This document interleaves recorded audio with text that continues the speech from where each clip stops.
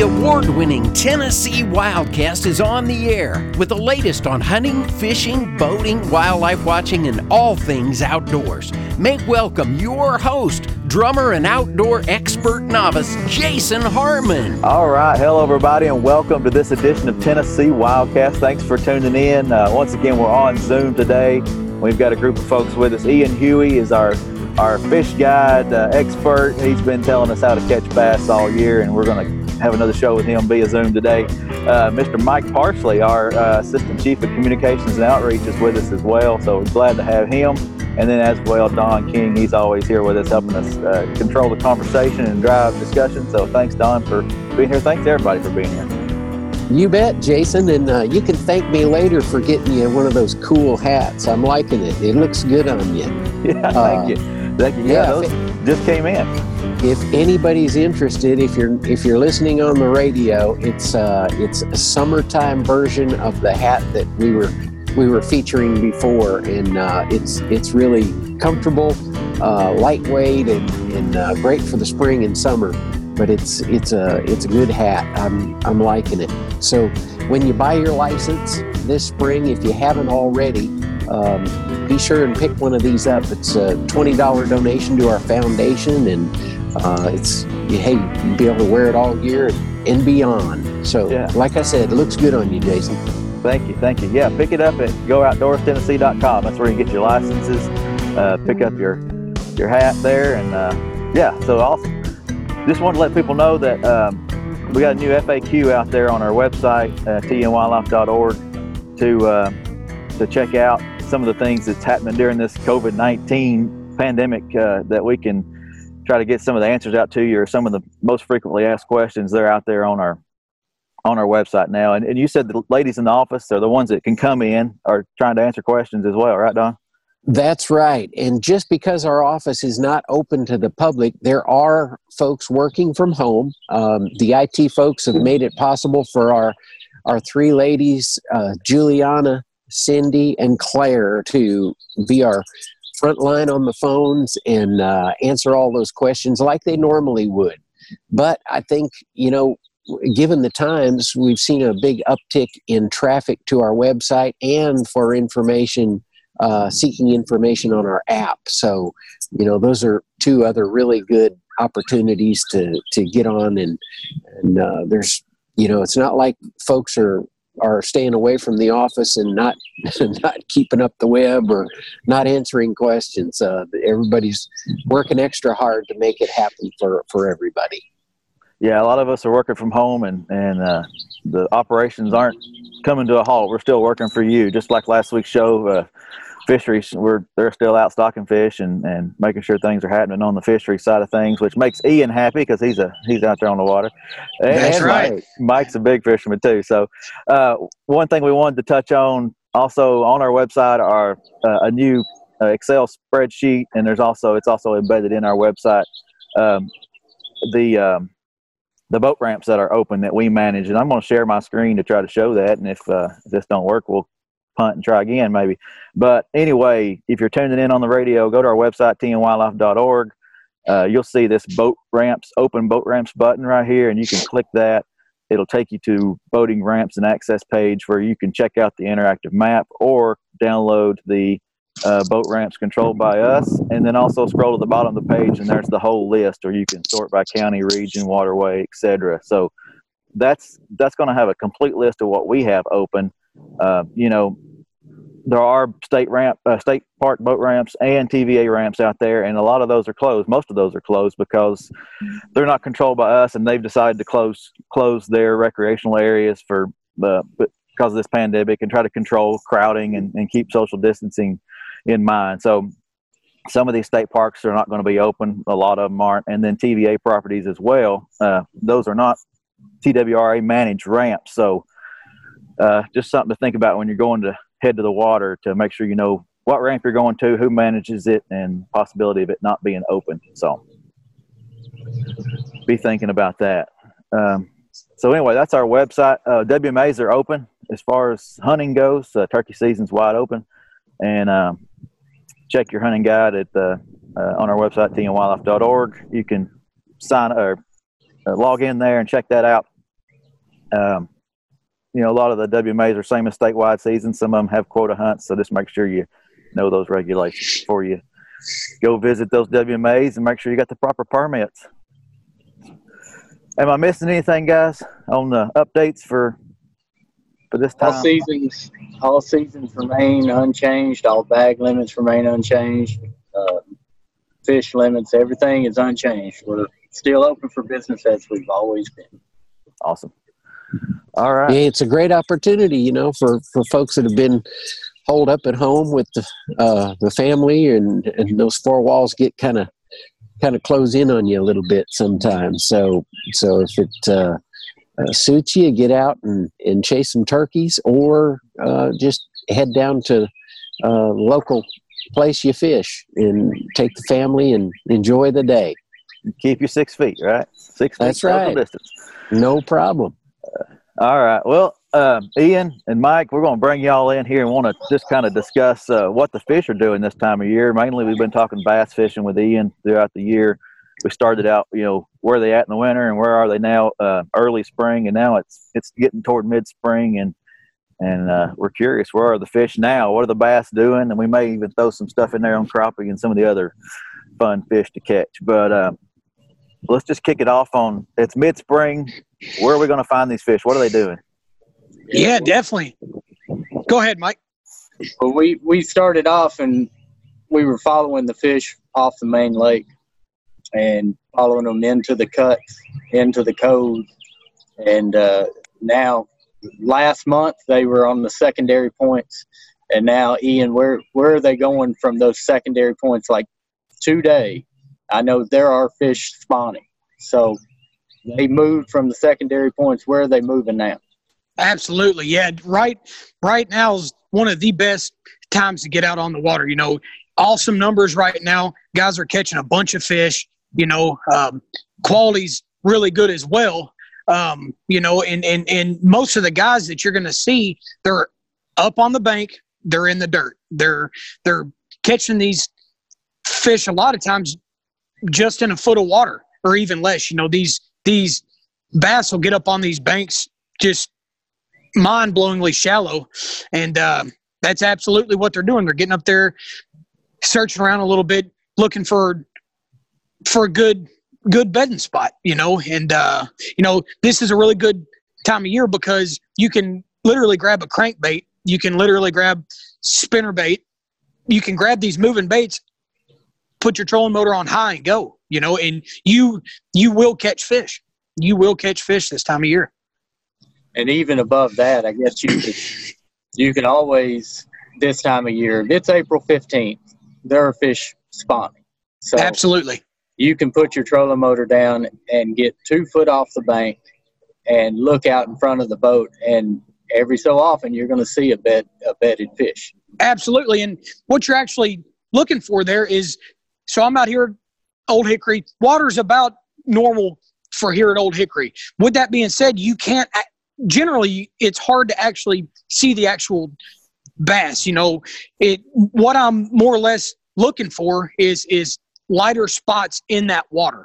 You know, that's going to indicate a bed for you, you know, and a lot of times this time of year, we'll just ease down a bank, you know, if it's a little harder bottom. Now, it's not always necessarily rock, but if you have a little bit of gravel or a chert bottom or something like that, a great bait is a stick worm. You can cast it around if you can't actually see the beds. This is a great bed fishing bait that you can just kind of toss around the banks, ultra shallow. You can get it up under docks. Very easy to fish, and you literally cast it out and you let the bait fall while you're watching your line. And a lot of times that line will kind of tick, line will kind of move off. But, I mean, it's literally ultra easy bait to fish. And that's kind of what we're doing right now. We're just working down these banks. We're in the backs of a lot of these creeks and the backs of a lot of these pockets, you know, and just, you know, cranking until we get in an area that really looks like a good bedding area. And then we're going over to a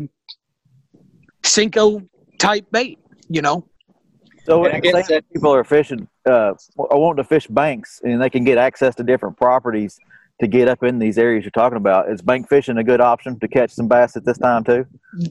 This is definitely the time of year that the guys on the bank can absolutely kill them, because everything's moving up. And growing up on the ponds and the lakes, actually on the bank, I learned really, really quick. As you're walking up that bank, go ultra, ultra slow, because you'll be shocked how many fish you will literally see right off that bank. Whether they're on bed or they're just kind of up there cruising. I always like to ease up ultra, ultra slow, and you'll be shocked how many fish you'll actually see up on the bank. Yeah, and Ian, talk about how things can change overnight. Absolutely. When we're talking about spring fishing, it can change overnight. So you go out on Saturday, and you're with your friend, and you're catching numbers of fish and big fish, because they're eating, they're ready to go on bed, and once they go on bed, they don't do anything but sit on that bed, right? That's exactly right. Once they get on the bed, they're not eating. You've got to force them to eat. So you go on Saturday, you're catching numbers of fish and big fish. Sunday, you come out with your family and you want to show them and have them catch a lot of fish, and it's not happening. What do you do from Saturday to Sunday? What's the difference, and what kind of baits, or what's the difference in baits that you're going to do? Absolutely. So that is almost exactly what's happening today. So the water temperature out here was almost 70 degrees day before yesterday. Warm. I mean, it was perfect. I get out here today and it's in the low to mid 60s. That's a big change. That's a big change. I'm always going to go in the backs where I caught them, and I'm going to ease around. But all of a sudden, we're not catching them. Very, very simple. We're going to backtrack. A lot of times those bass, when you get a cold front like this, they're just going to move back to that next deep bank.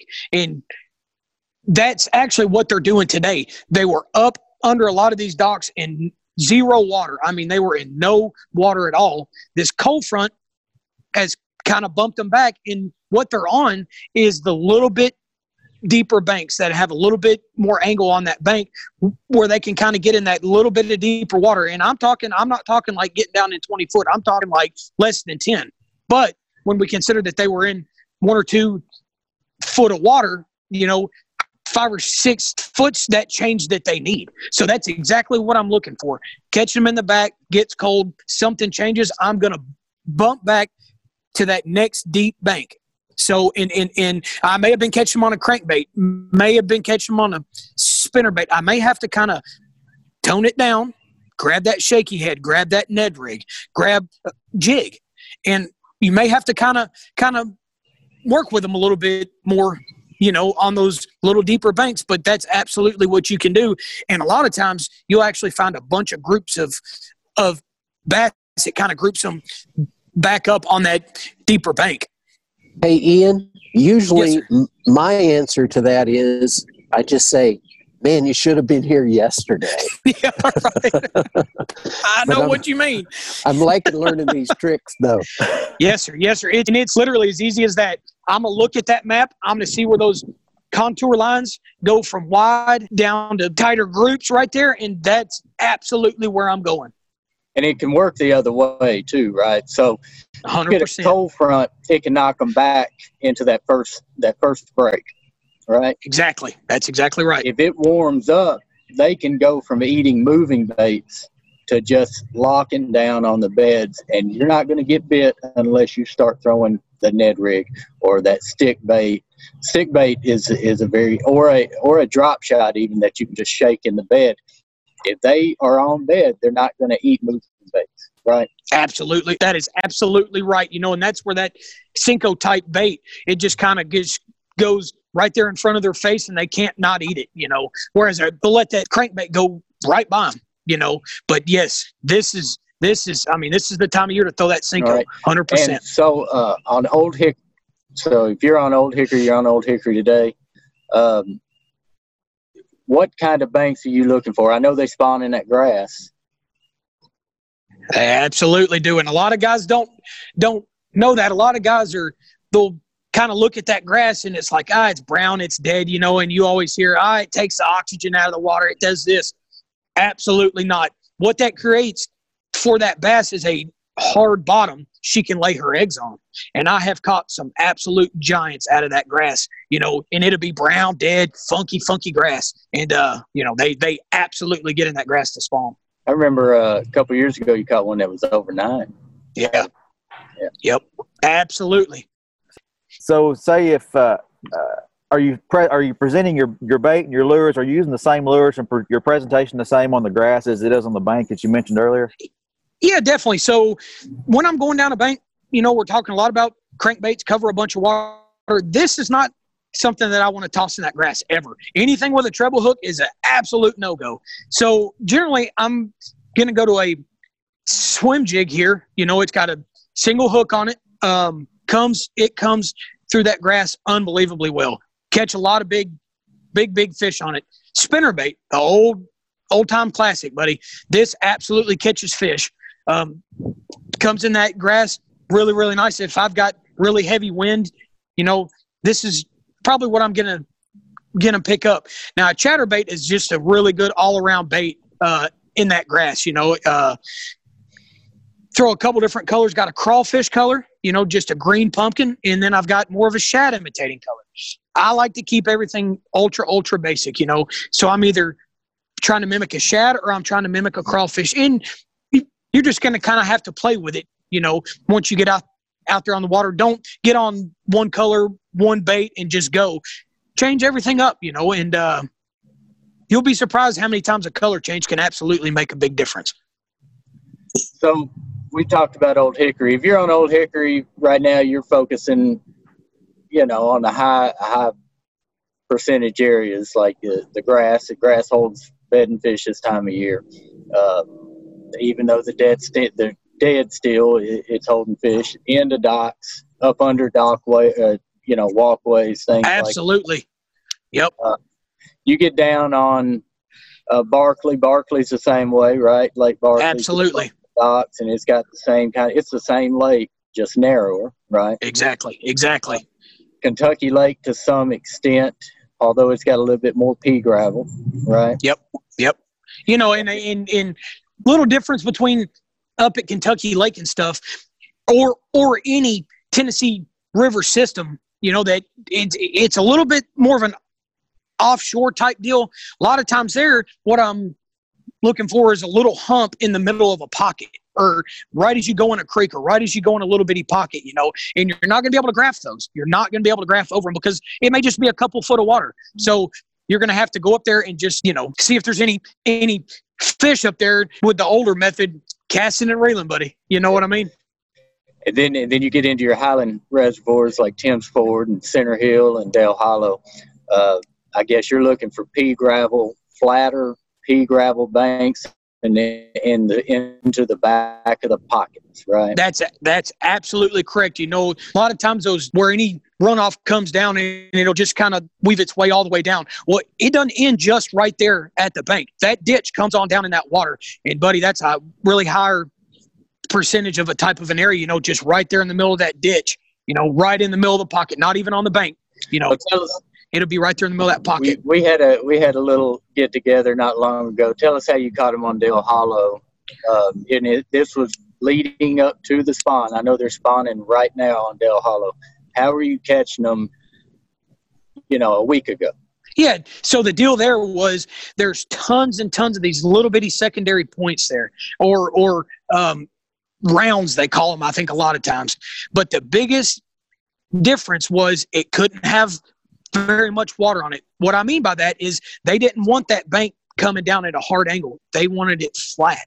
And anytime that you could find a round that was quite a bit, you know, flatter, buddy, it was game on. And I'm talking, it wasn't one fish. If you caught one, you were catching multiples in biggins. What were you throwing? We were cranking with a medium diving crankbait, and that A-rig, they love an A-rig still. You can catch them now on it. What about ponds and things like that? How are ponds fishing this time of year? Yeah, definitely. So like I was talking earlier on your ponds and things, when you're walking up to that bank, I cannot stress enough, walk up very, very slow and pay very close attention, because I actually learned to bed fish out of ponds literally with the fish just a couple foot from me. You know, as you're walking up there, what you're kind of going to want to do is more of a parallel type cast down the sides of the banks. We know that they're pulling up on those banks and that kind of thing. Going parallel with your bank's going to keep that bait in that strike zone more. And it's the same type bait. It's a square bill crankbait. It's a spinner bait. It's a Senko type bait. Baits are the exact same. The exact same. Awesome. All right. You've talked about Old Hickory and Barkley and Kentucky Lake. They're all more difficult to actually see the fish on bed. Absolutely. You get on Dale Hollow and Center Hill, it's different, isn't it? Absolutely. Tell us about that. So generally, when you're up there, obviously water's quite a bit clear. You can actually bed fish. When I'm actually trying to bed fish, what I'm looking for is little bitty pockets that are out of the wind. Very, very protected pockets. I want a good bright sun. I'm not going to try to bed fish if I don't have the sun and if I don't have calm water. If I get both of those, what I'm doing is as I'm going down that bank, ultra slow. We're not speeding down the bank here. We're easing down that bank. Tossing this as I'm looking, just blind casting. When I see that bass up on bed, if you have poles, drop your poles, you're gold. If you don't, and you have any kind of wind, you want to get that bow of the boat into the wind. What you're trying not to do is when you hit that trolling motor, you don't want that washing over that bed. So I'm going to try to get the nose of the boat into the wind where if I do have to hit the trolling motor, my wash is going behind me. And then, honestly, it's a choice of baits. Nothing moving, but Senko's an awesome bait. Any color that you can absolutely see. This is the time of year that you'll catch them on the hottest pink fluke that you'd ever thought. One of the biggest keys is to actually be able to watch your bait in the water, because you may catch kind of glimpses of that bass moving in or out, but if you can see that big bright beta on the bottom and then all of a sudden it disappears, you know what's up. So that's probably my biggest deal is you don't want to wash anything over that bed. Yeah, with the trolling motor. It'll obscure the fish. You won't be able to see anymore. And you can use the brighter colors, hot pink and just ultra white, so you can see it. Not because the fish is not hungry. The fish is moving that bait out of the bed because he sees it or she sees it as a threat to the bed, right? That is 100% true right there.